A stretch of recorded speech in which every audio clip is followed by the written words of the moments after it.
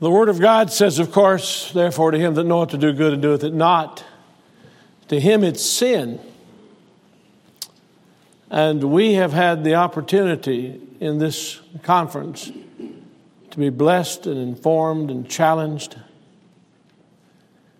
My wife and I have been able to be in all the meetings together, and so we have reviewed and rehearsed what God has said to us, and to listen to the stories of people God has used in such a magnificent way, and be reminded we can't be those people. I can't be a Brainerd and into the woods. And I love the life of David Brainerd and the inspiration it brought to so many. But I have the same God he has. And he's my God. And I want to be yielded to him. But we've been exposed to so many wonderful things. And I want you to know that we're responsible. And now we're accountable to God. The thing that's missing in ministry is application.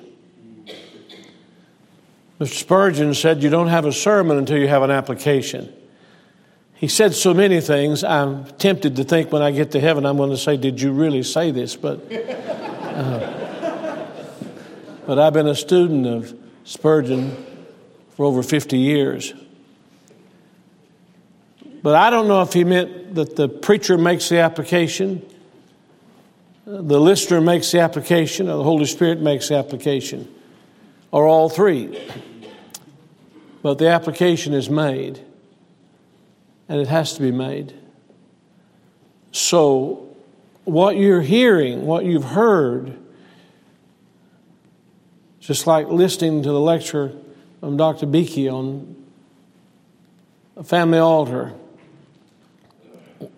My wife and I started that in our marriage almost 55 years ago. And we determined to read through the Bible with our children. They'd hear every word of it.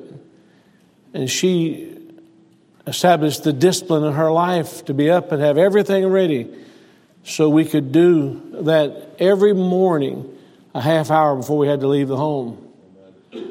And so many of the things he said were so refreshing to us. And we're responsible. Do something about it. We've heard so much about prayer. I appreciate what I just heard. But we have to do something about it. There's no doubt about it. You think sometimes about meetings and who comes to a meeting and what could be done through the lives of those who come to the meeting. But nothing really will change unless those applications are made. Nothing. And the truth of the matter is, I've been a pastor for over half a century and love doing what I'm doing, leading the people, training the people, praying with the people, praying for the people. But I understand that we have to act upon what we know is right and do it and obey the Lord. No doubt about it. That's for me. That's for everyone.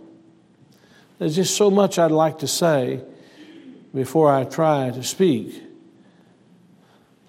For example, I believe that for this particular moment in human history that God has gifted and carved out a life through Stephen Lee that makes an application to things that are so necessary in a medium that we wouldn't think of. And now to hear him earlier this morning talk about some of the things that we can anticipate might happen, thinking ahead, the truth of the matter is he's a man for this moment. And we need to pray for him, pray that God will guide him and help him. Now, all of us have a way of doing things. And after a while, we get set in our way of doing things. I've preached to our people a certain way. I have people who help me keep up with all of that, and I've given them every book in the Old Testament except 6, and every book in the New Testament except 1. So that's my way of doing it, just taking one and plowing through, But I'm not going to do that today because I've been asked to do something else. I want you to pray for me. I want to be a blessing and encouragement to you. And I want you to know that God can. No matter what you're thinking or who you're thinking about, I want you to know that God can. He is able to do exceeding abundantly above all we ever ask or think. God can do it. And let Him do it through you. Give Him your life. And it will stagger you sometime just to witness yourself the work of the Holy Spirit through your life. You'll see that. Let us pray together just for a moment.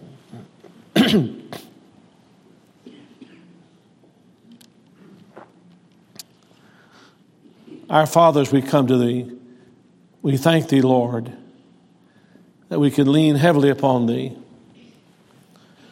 And we ask Thee, gracious God, to guide us, help us, strengthen us, bring to mind the things that need to be spoken, and keep from my mind and lips the things that need not be spoken.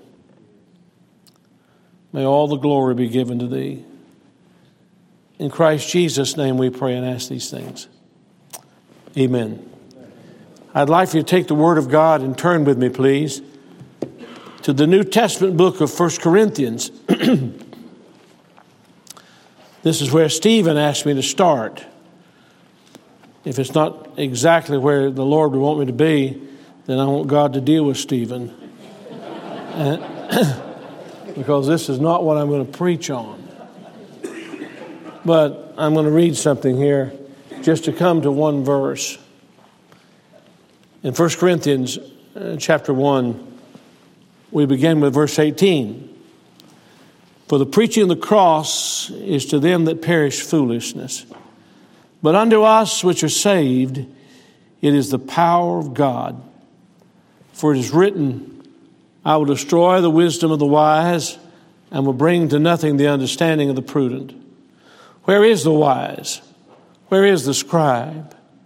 Where is the disputer of this world? Hath not God made foolish the wisdom of this world? For after that in the wisdom of God the world by wisdom knew not God, it pleased God by the foolishness of preaching to save them that believe. For the Jews require a sign, and the Greeks seek after wisdom. But we preach Christ crucified, unto the Jews a stumbling block, and unto the Greeks foolishness. But unto them which are called, both Jews and Greeks, Christ the power of God and the wisdom of God. Because the foolishness of God is wiser than men, and the weakness of God is stronger than men. For you see, your calling, brethren, how that not many wise men after the flesh, not many mighty, not many noble are called. But God hath chosen the foolish things of the world to confound the wise. And God hath chosen the weak things of the world to confound the things which are mighty. And base things of the world and things which are despised hath God chosen, yea, and things which are not, to bring to naught things that are, that no flesh should glory in His presence. And that's what I wanted to get to. That no flesh should glory in His presence. It's a hard thing dealing with the devil. It's a hard thing dealing with the world system. But it's a terribly difficult thing dealing with the flesh. Because we have something in us that's a monster that wants to be recognized, applauded, looked at, approved. As a matter of fact, we want to rival God. It's in us. And God chooses to work a certain way so that no flesh could glory in His presence. And He works in a way to bring us to a place where we recognize also that it's the Lord. It is the Lord. Let me read something else to you. If you'll turn with me, please, to the book of 2 Corinthians, just for a moment. To the 12th chapter. 2 Corinthians, of course, is the most personal thing Paul penned. And there's so much of this that takes us into the heart of Paul and reveals to us so much of his life given to God. In the 12th chapter, beginning with the verse 1, it says, "It is not expedient for me, doubtless, to glory. I will come to visions and revelations of the Lord. I knew a man in Christ above 14 years ago. Whether in the body, I cannot tell, or whether out of the body, I cannot tell. God knoweth. Such an one caught up to the third heaven. And I knew such a man, whether in the body or out of the body, I cannot tell. God knoweth. How that he was caught up into paradise and heard unspeakable words which it is not lawful for a man to utter. Of such an one will I glory, yet of myself I will not glory, but in my infirmities. For though I would desire to glory, I shall not be a fool, for I will say the truth. But now I forbear, lest any man should think of me above that which he seeth me to be, or that he heareth of me. And lest I should be exalted above measure through the abundance of the revelations, there was given to me a thorn in the flesh, the messenger of Satan, to buffet me, lest I should be exalted above measure.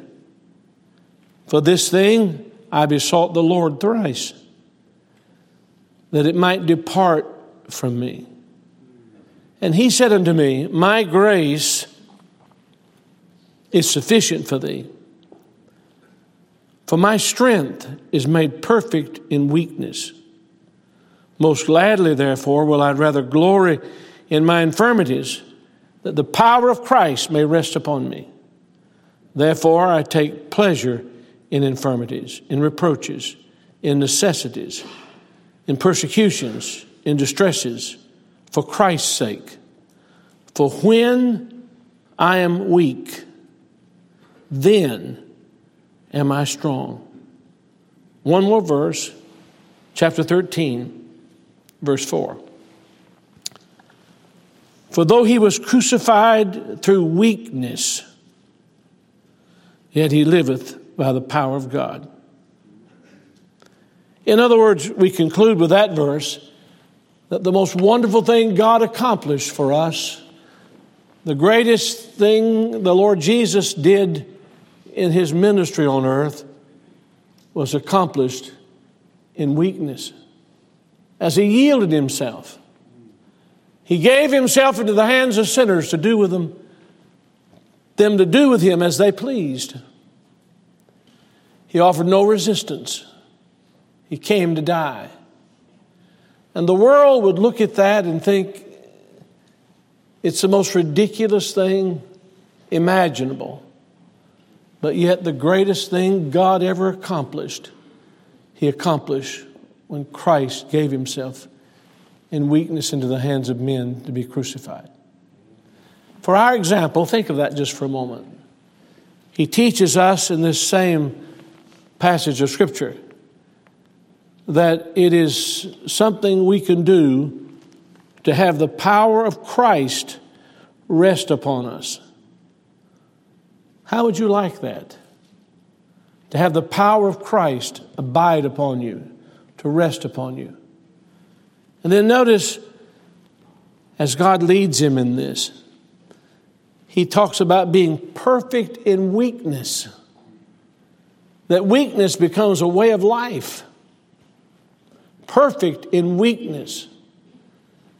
And being brought to the place in your life where you're absolutely, totally aware of how desperately you need God. Perfect in weakness. I don't know much about this particular movement that's represented by this. I just love Stephen and what he's doing and agreed to come and preach, and it's been thrilling for me to hear what I've heard, and I've enjoyed it. It's been good for my soul. But do we recognize God's trying to bring us to the place where we can be perfect in weakness? God's trying to bring us to the place where we can have His power to rest upon us. And notice the use of this word at the closing part of verse 10. For when I am weak, then, when I'm weak, then am I strong. We fight everything we can fight to keep from being weak. But God says when He brings us to this particular kind of weakness, at that moment of weakness, when we cry out to Him and recognize how desperately we need Him, that's when we can find His strength is made perfect in our weakness. Now, everybody has their own journey. I thought you had to be a decathlon athlete to serve the Lord. I truly did. And I sought to be as fit and capable and able as a human being could be.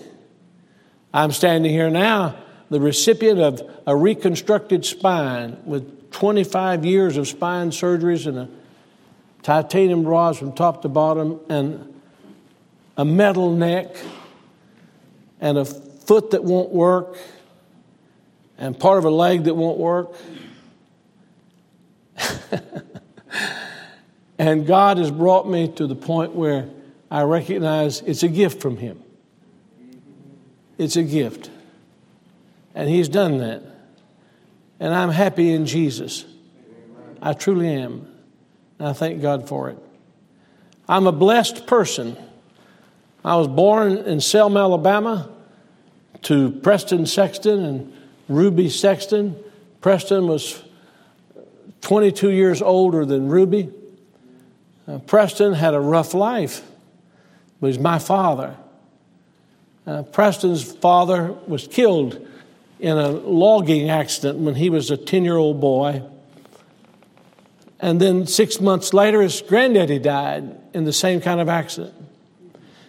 He was shipped off to be with an aunt and uncle, and they were making homebrew, and he was fetching a bottle of it, and it exploded, and the bottle went into his left eye.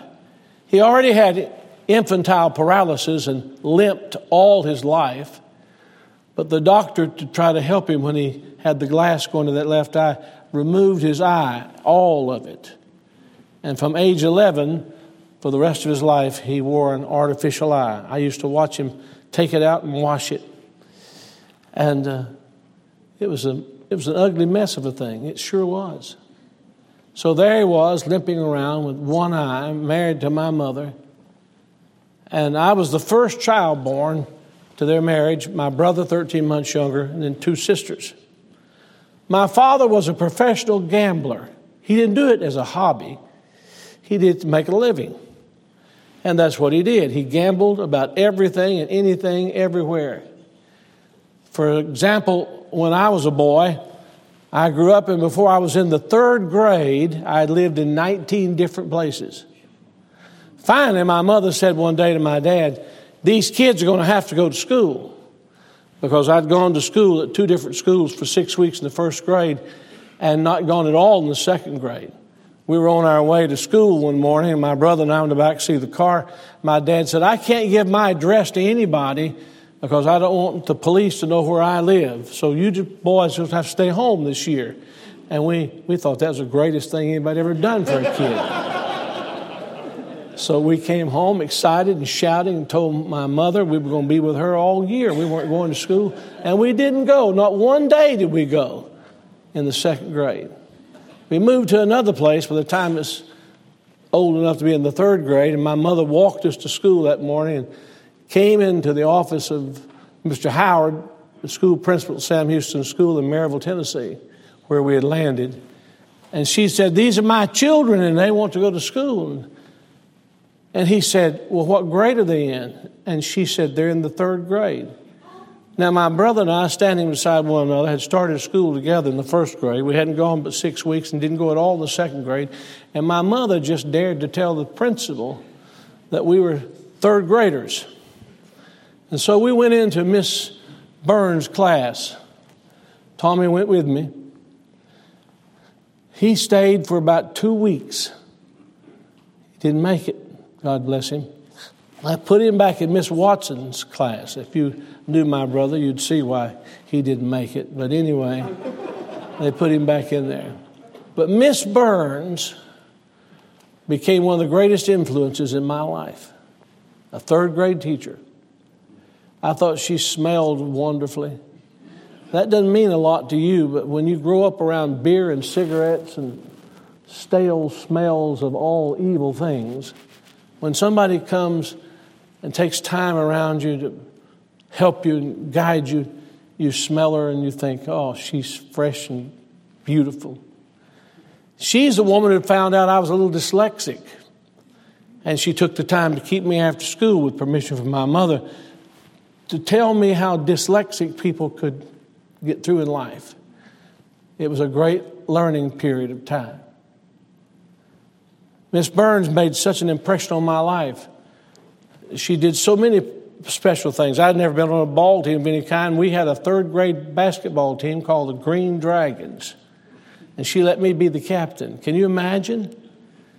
I remember one game we won 1-0. This is a basketball game. You'd have thought we had won a championship somewhere in a national competition. That's how much she made over it. I'm almost weeping to think about it when I'm telling you. I remember the uniform. We had green basketball trunks and a white top. And by the way, that game was won because somebody fouled me and I made the foul shot. And the game ended 1-0. What a championship game. Powerful. I will tell you this, that Miss Burns impacted my life in such a wonderful way that we were 700 miles away when she died, much later in life. And my wife and I came from the New York City area to attend her funeral, just to say thank you to any of her family and let them know what one woman could do to change the life of a third grade child. And she did it. She did it. When I was about 12 years old, my mother said we were going to have a family meeting. My father wasn't at home much because he was always traveling, gambling. But she brought us all in. We sat on a sofa. And on that sofa, I sat on the end. My brother sat to my left. My sister, older sister, who was younger than me, and my baby sister sat there. And my mother and father stood in front of us, and they told us that they were no longer going to live together. I don't know if you ever lived through a divorce as a child. I don't know if you ever thought it could happen to everybody in the world but you. But I still remember the pain of that day. When my father, who didn't weep, was weeping, and my mother was weeping, and they were telling us that they were never going to live together another day. I felt so sorry for my dad, I said to my mother, "Can I go with him?" And when I said that, of course, my brother Tommy said, "I'm going with him too." So the two boys went out the door. We had packed a few clothes. We went out the door, crossed the screened-in porch, got in his car, and left my mother and two sisters there crying on the sofa in the living room. My father was weeping still. We drove up the big hill on 114 South Houston Street out onto Broadway and down 411 Highway to a road called Calderwood Highway. He turned left and started down Calderwood Highway, which was about an hour's journey, and he turned around and looked at both of us, Tommy and me, and said, I can't take care of you. I just can't take care of you. We didn't know what was coming next. But he made a U-turn with the car, got back on the highway, and drove us right back home. And when we got back there, my mother and two sisters were still on the sofa crying. We got out of the car and came across the screened-in porch into the living room, embraced my mother, and said, we're going to be with you. Things are not always the way you plan for them to be. When I was nearly 14 years old, somebody said to me, Clarence, are you a Christian? I thought everybody in America was a Christian. I truly did. I mean, I had a Bible. I went to Sunday school. I'd gone to church. I sang in a youth choir. But the youth worker who was asking me this question one evening after youth choir practice knew from my answers that I really wasn't a Christian. And he said, I want to talk to you. And Dr. Harbin wants to talk to you. Dr. J. William Harbin was my pastor at the First Baptist Church in Maryville, Tennessee, where I was attending Sunday school. Ken Shepard, who was the coach of the high school right across the street, was a Sunday school teacher, and I admired him. I was in his class. And so they walked me down the hallway, and Dr. Harbin took the Bible and explained to me that I was lost, that my sin had to be paid for, that hell would be my home if I didn't get my sin forgiven, that Jesus Christ had paid my sin debt, and I could pray and ask Him to forgive my sin and by faith trust Him as my Savior. Now, nobody knew, I don't think anyone knew, all the wonderful things I'd be thinking from time to time when we were playing as kids, but then all the horrible things that I'd seen in my home. My heart was already broken. And they explained how I could truly be saved. Now, you may not believe this, but I'm the one that knows. And they asked me if I'd pray and ask God to forgive my sin and by faith trust Christ as my Savior. I didn't know how to pray that prayer. I knew now I lay me down to sleep, I pray the Lord my soul to keep. If I should die before I wake, I pray the Lord my soul to take. I knew God is great, God is good, and we thank Him for the food. As a matter of fact, my mother was the kind of woman who had us pray before every meal, even though there was Morgan David wine and cigarettes everywhere, beer in the refrigerator. We prayed before meals, and we prayed at bedtime. We couldn't go to sleep at night unless we'd prayed, had our prayers. But I didn't know how to pray that prayer. And those kind men patiently worked with me and helped me to understand what I could ask God to do. And I asked God to forgive my sin, and by faith I trusted Jesus Christ as my Savior. Bells didn't ring, lights didn't flash, I didn't feel funny all over. I just took God at His word. And I walked from home to church and from church back home. So my mother was waiting for me this on a Wednesday evening. And she was disturbed. She was disturbed because I was late. When I got home, I couldn't wait to get home. We lived in an apartment. Of course, my father was gone. On the middle apartment, you come up on the porch and there was one door you could take. We'd go into my bedroom. And I thought maybe I could slip right in here with my mother noticing too much of what was going on. But sure enough, when I opened the door, there she stood. And she was angry. She was angry because I was late and it made her anxious. And I said to her, first thing out of my mouth, Mother, I got saved tonight. I asked God to forgive my sin. I trusted Jesus as my Savior. And she said, that's good.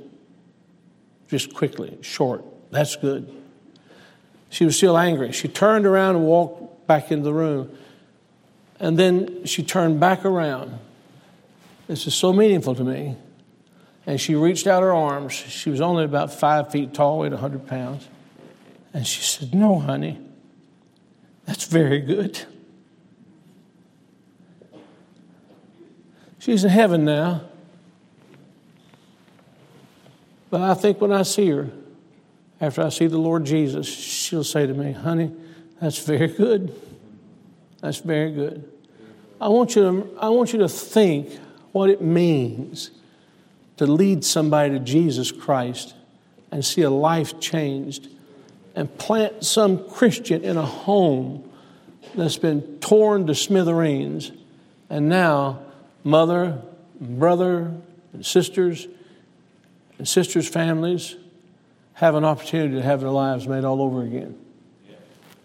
My sister's daughter's on the mission field. She and her husband loving the Lord. My other sister's saved. My brother's a pastor and a church planter. God's been so good to me. So good to me. God began to deal with my heart about preaching the Word of God. I didn't know anything about a preacher. I thought preachers' kids became preachers. You know, doctors' kids became doctors, and lawyers' kids became lawyers. And what was a gambler's kid going to become? I hope not a gambler. But God began to deal with me about preaching His Word, explain to people the way of salvation. And I'm telling, I think, too much of this, but I yielded my life to the Lord when I was 17.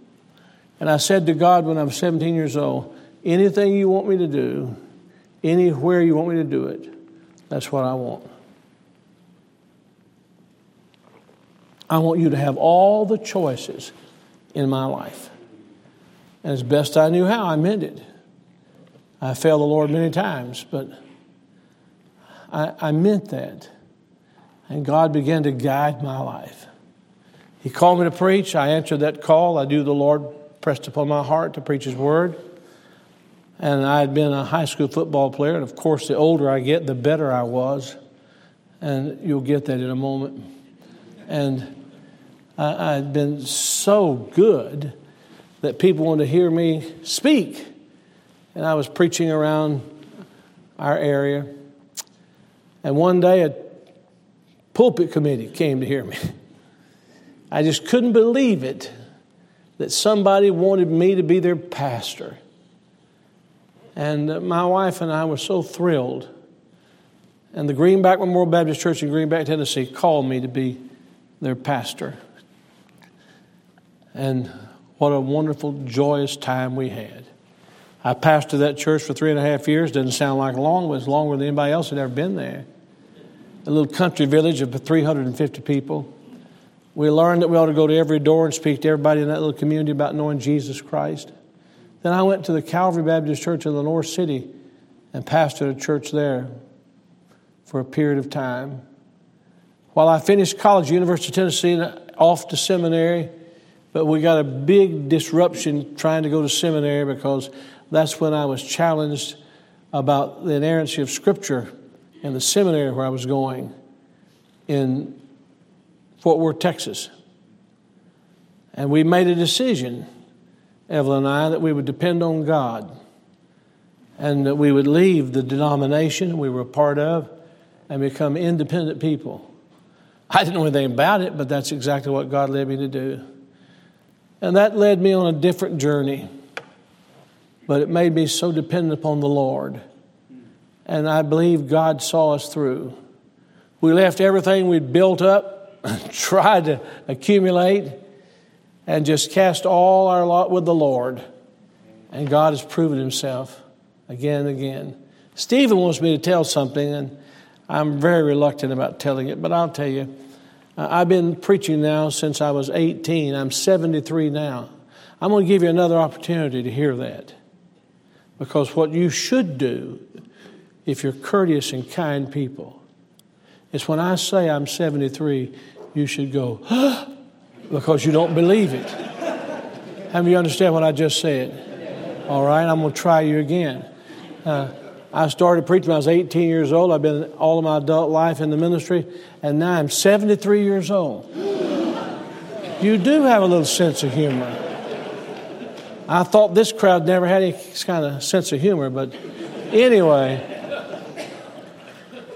I got a phone call one day in my office and said, this is President Trump's brother, Robert. and his wife. They said, we watch every service of your church. By the way, we pray for your sister who's ill. And on they went with detailed things. They've been listening Sunday morning, Sunday night, Wednesday night. And they said, we need to talk to you about Jesus. And I thought it was a joke. Who gets a phone call from the President of the United States? Brother. But it wasn't a joke. And they wanted to talk about the Lord, knowing the Lord. Robert had gotten sick, and God had opened his heart.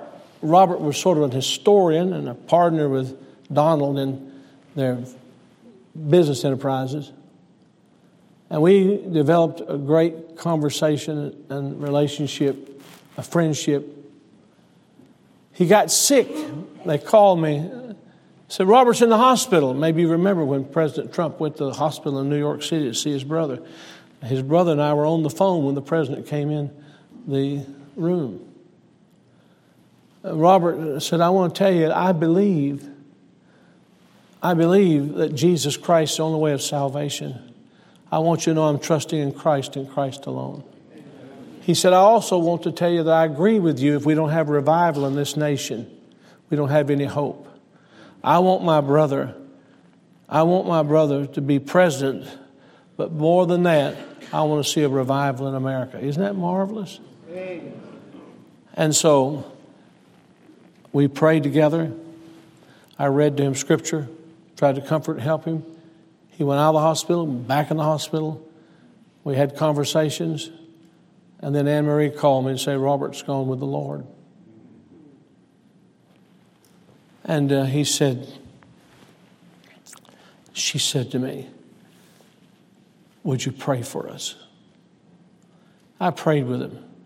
And lo and behold, 2 or 3 days later, she said, will you have Robert's funeral? They won't let us have it in New York State. Only 10 people can come. And the president wants you to come to Washington and in the White House, in the East Room, have Robert's funeral. Would you do that? I said, I certainly would. And my wife and I went to Washington, D.C., went into the East Room. There were about 350 people there. Every chair was filled.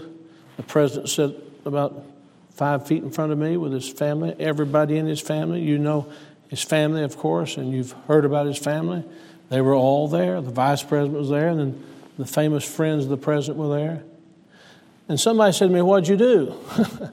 I told them how I gave Robert the gospel. I explained how Jesus Christ came to this earth and became a man without ceasing to be God. I explained the matter of sin and that we could be forgiven for sin because Christ Jesus had paid our sin debt. I went through the entire gospel presentation as I would anywhere in the world. And then when it was all over, Mark Meadows said to me, I want to tell you, Dr. Sexton, did you ever think that you'd be able to stand in the White House of the United States of America and give a clear gospel presentation to everybody on the president's staff and to all the people in his family, even some who profess to be Jews? Would you ever think you were going to do that? I said, no, sir. I never gave it the first thought. And then he came back, and he and his associate said to me and my wife, I just want to say this to you. Well done, thou good and faithful servant.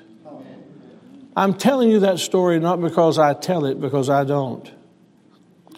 Because Steve had asked me to tell you what God could do with somebody, just anybody, who yielded their life to him. Now, I've got 10 minutes left. Isn't that correct? 10 minutes. Now I want to do what I want to do.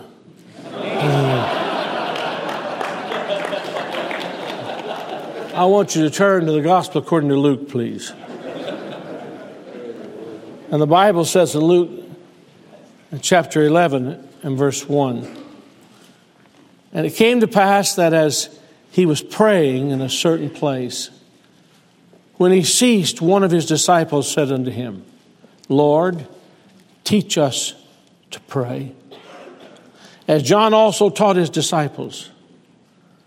And he said unto them, When you pray, say, Our Father, which art in heaven, hallowed be thy name.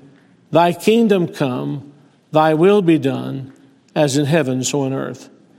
Give us day by day our daily bread, and forgive us our sins, for we also forgive everyone that is indebted to us. And lead us not into temptation, but deliver us from evil.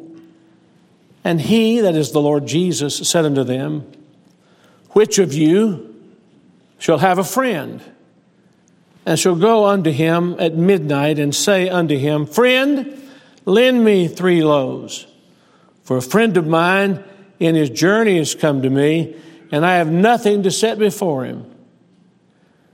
And he from within shall answer and say, Trouble me not, the door is now shut, and my children are with me in bed.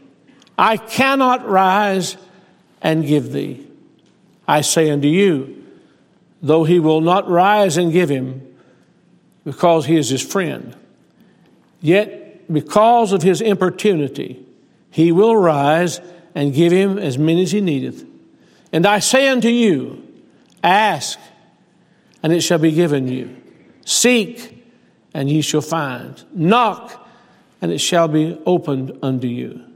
For every one that asketh receiveth, and he that seeketh findeth, and to him that knocketh it shall be opened.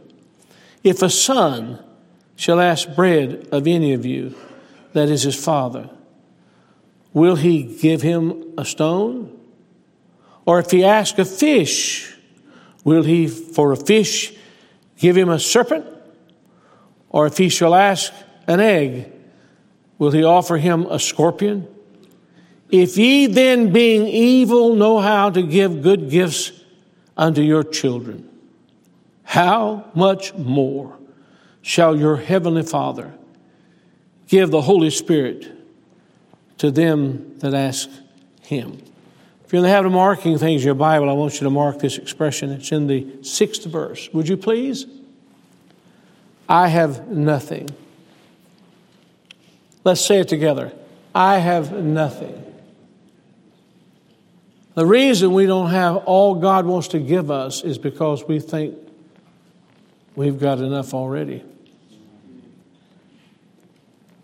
Jesus said in this story, I have nothing.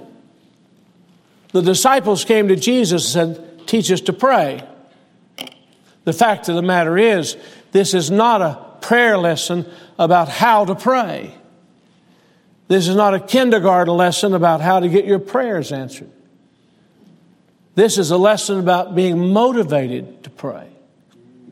And we learn from this lesson that Jesus taught them that prayer begins with God and the greatness of God.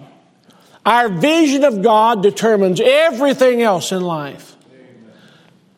And the higher and clearer that vision is, the clearer everything in life becomes. But it begins with God. Notice he says, when they're praying, he says, this is how you pray. Say, Our Father, which art in heaven, hallowed be thy name.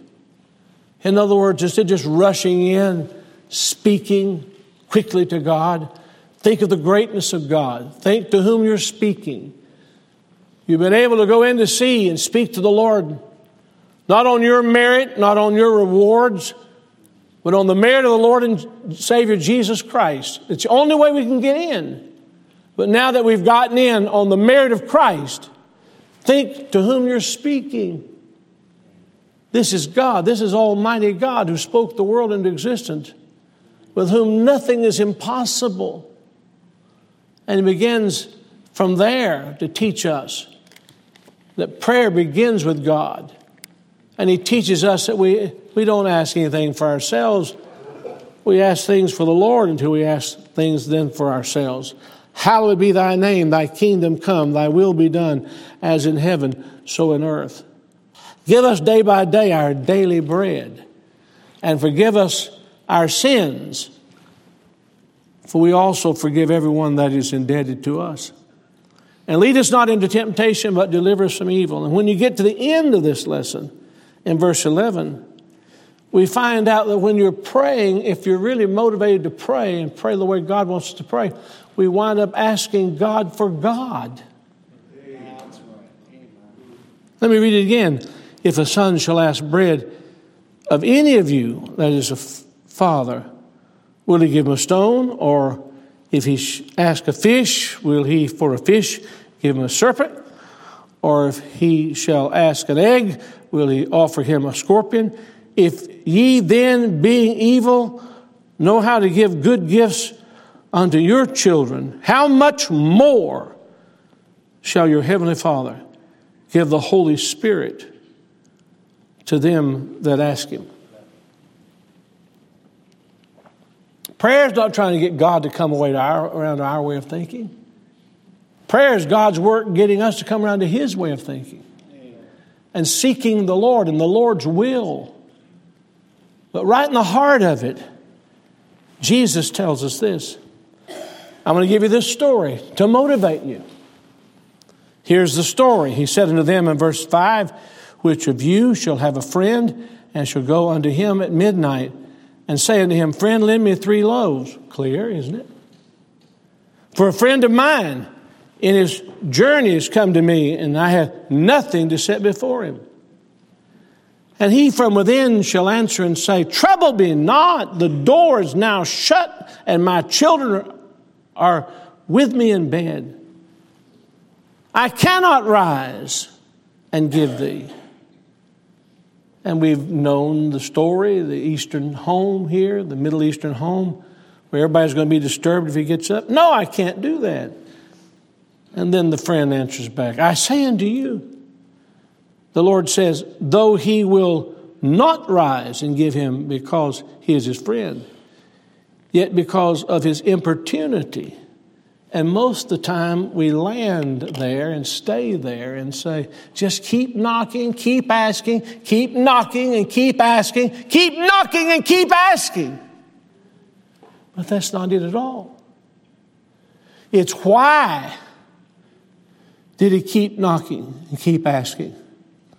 Because he said, I have nothing. Nothing. There's nothing I have. Here's a man in need, and I have nothing. And the Lord is facing his disciples, and they're hearing, and he's saying to them, Are you ready to be motivated to pray? Then are you ready to be extended where you have nothing? Zero, naught, nothing. You see, we still think we've got something in our pocket we can pull out and get it done. As a matter of fact, we think we'll learn enough in a meeting like this that we can go back and make a few changes. The truth of the matter is, until God allows us to be brought to nothing, we will never get what God has for us. Nothing. Would you write this down? The power of nothing is what God is bringing this world to. The power of nothing is what God is bringing this nation to. The power of nothing is what God will reduce our lives to. And then He will use nothing to have us cry out. He will use nothing to have us cry out from our hearts for God and God alone. How much does the Lord need to continue working in your life and mine until we're brought to our nothing? To see our need, our extremity, that God and God alone is the only one who can do what we need. You won't be able to educate it, legislate it. As a matter of fact, we're sick. We're sick people. Did you hear me? We're sick people. We think if we can change the political landscape, we can change America. That's how sick we are. We ought to look at the political landscape now and think, dear God, another set of political leaders is not going to be the answer we need. Only God, who brings us to nothing. When I was 12 years old, my father came to see my mother and said, I want to take my oldest son with me just for a day. They were already divorced. She said, I'll ask him. There'd been a lot of trouble. I said, yes, Mom, I'll go with him. And I remember when the day came, I was waiting anxiously, looking out the door across the porch. When he pulled his car up, I ran quickly, said, hey, Daddy. Got in the car with him. And we drove from 114 South Houston Street up the hill to Broadway and down the highway to Calderwood Highway, and he turned left, came to the dead end, turned left to go up the winding place they call the Dragon now into the mountains of North Carolina toward Fontana. We got to one of those beautiful overlooks. Now remember, he only had one eye, and so when he talked to you, he had to turn his body to see you. He turned the car off and turned his body to me. He said, son, I brought you all this way to tell you something. I've been to the doctor. The doctor says I've got less than a year to live, and the doctor was right. It was the means of his salvation, I found out later. And he said, I want to ask you something. I'd like you to promise me. A promise. I've given all of my life, he said, to the devil. All of it. All of my life. He had been in prison, in Moundsville Prison in West Virginia, until he was 27 years old. He was a gambler and known to be a crooked person in lots of things. And he said, I've given all of my life to the devil. I'm sitting there as his 12-year-old son. And he said, will you promise me you will not make the same mistake with your life that I have made with mine? And I said, yes, Daddy, I promise you. I found out later, preaching in the church, that he had trusted Christ as Savior, and the pastor told me the whole experience. My mother had told me he had gotten religion. That's the only way they knew how to talk about it. But when I see him, and I'll see him again, when I see him, I want to do my best to say to him. I want to do my best to say to him, Daddy, I kept that promise. And I want to tell you, there are many boys and girls, there are many boys out there that need your witness. God could use it to see a life changed or a home changed. And there's no telling what God could do with those young people if you'll just get everything started by telling them about Jesus. Thank you for listening. Thank you for letting me speak. God bless you.